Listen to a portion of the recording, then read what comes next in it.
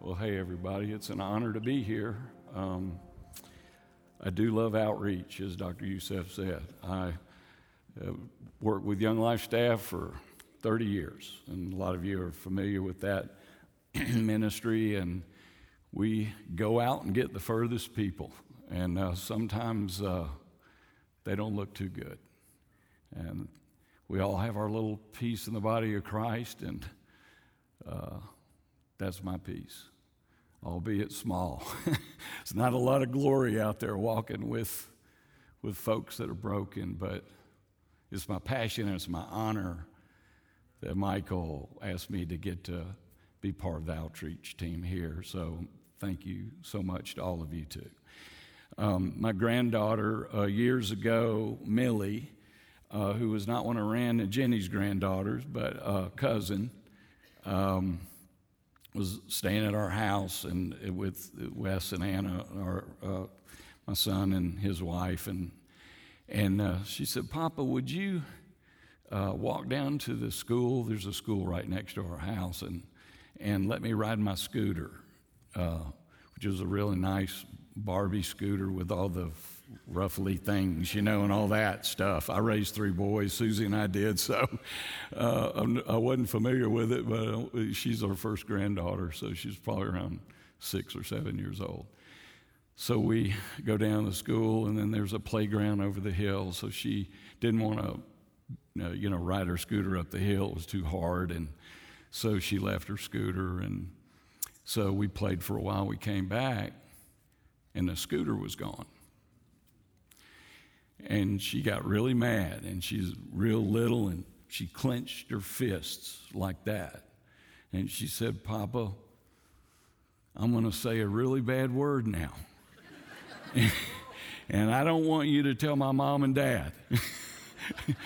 That's outreach ministry, y'all. It's like, what do I tell and what do I don't tell, So anyway, I started thinking, what would my 6-year-old granddaughter know what word to say when she's mad, and it will probably be whatever Wes and Anna said in the kitchen, So, and she looked up with these big eyes, and she said, "Papa, some redneck stole my scooter."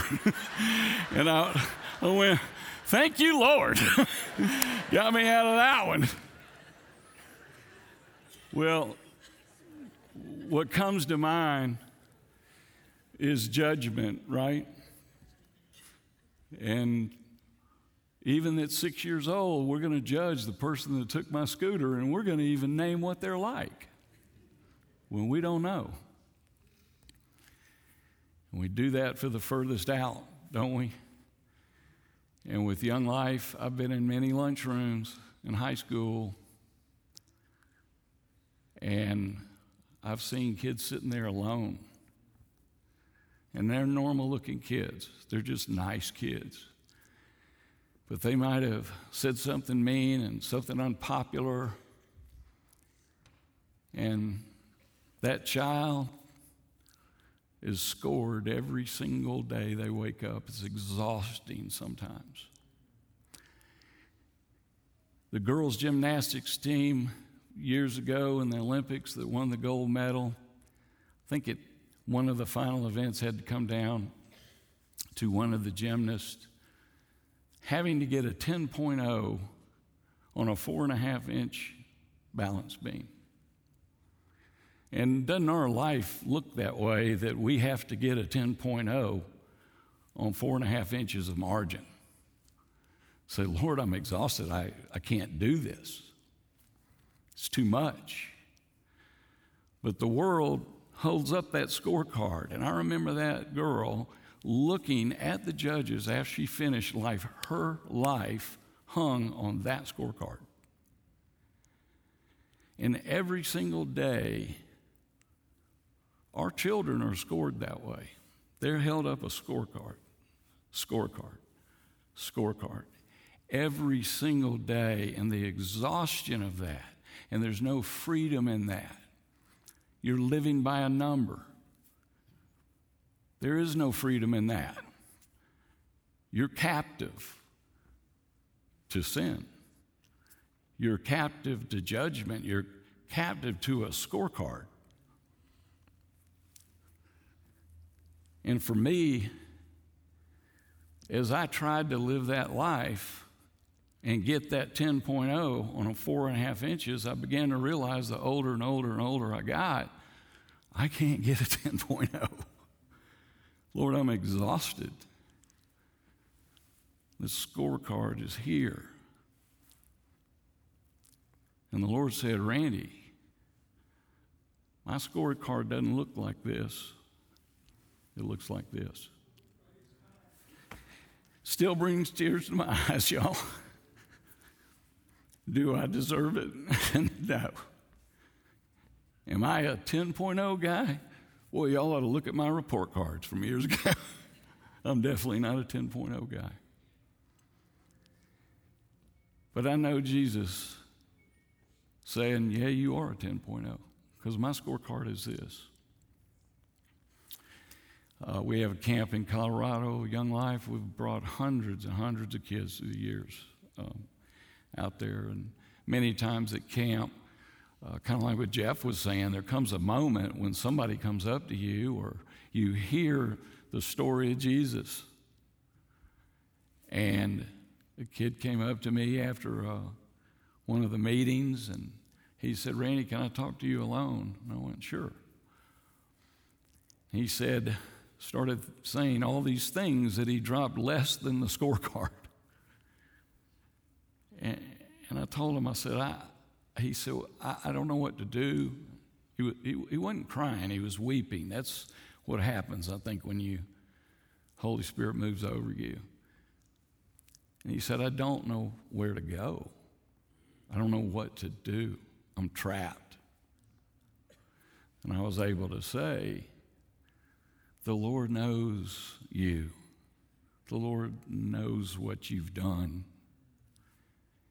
And he's saying, you're okay. You're my beloved.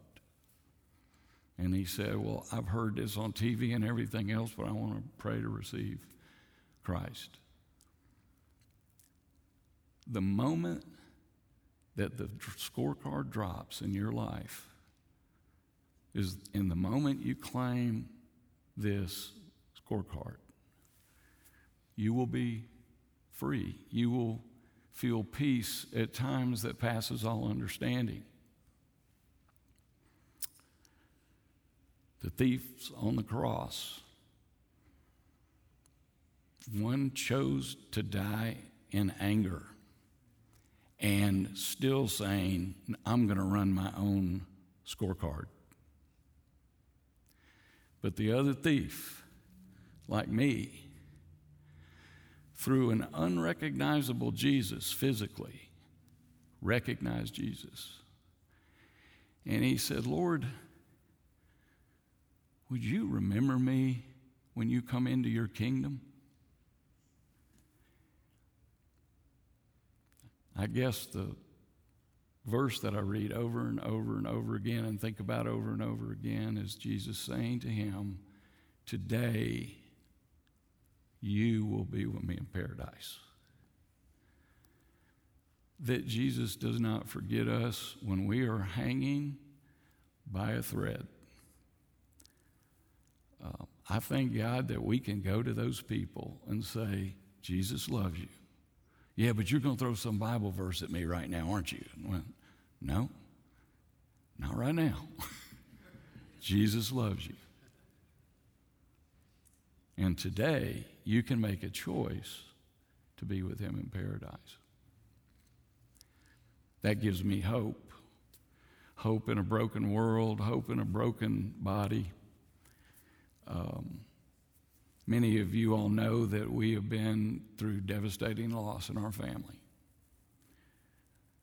We lost a child 12 years ago, 28 years old, and my son, poor Rand, had to make that phone call to me and his mom in the middle of the night. I don't know how he did it. But I felt like the paralytic on the mat. I was down for the count. I was paralyzed. And Friends lowered me through the roof in front of Jesus. And I said to Jesus, Jesus, I want to get up and run. I want life the way it used to be. And I want to run and I want to have fun. But I have 2 broken legs. That's how you feel in grief. Any of you guys ever want to talk to me about grief? Boy, I'm here.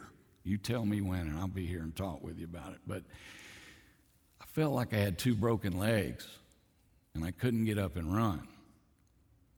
But I went, you know what? Jesus is going to heal me for those 2 broken legs. He's going to fix me up. And it took me a number of years to understand this. He said, no, we're not going to fool with your legs right now. We're going to tell you that your sin is forgiven. I didn't want to hear that at the time. I wanted my legs fixed.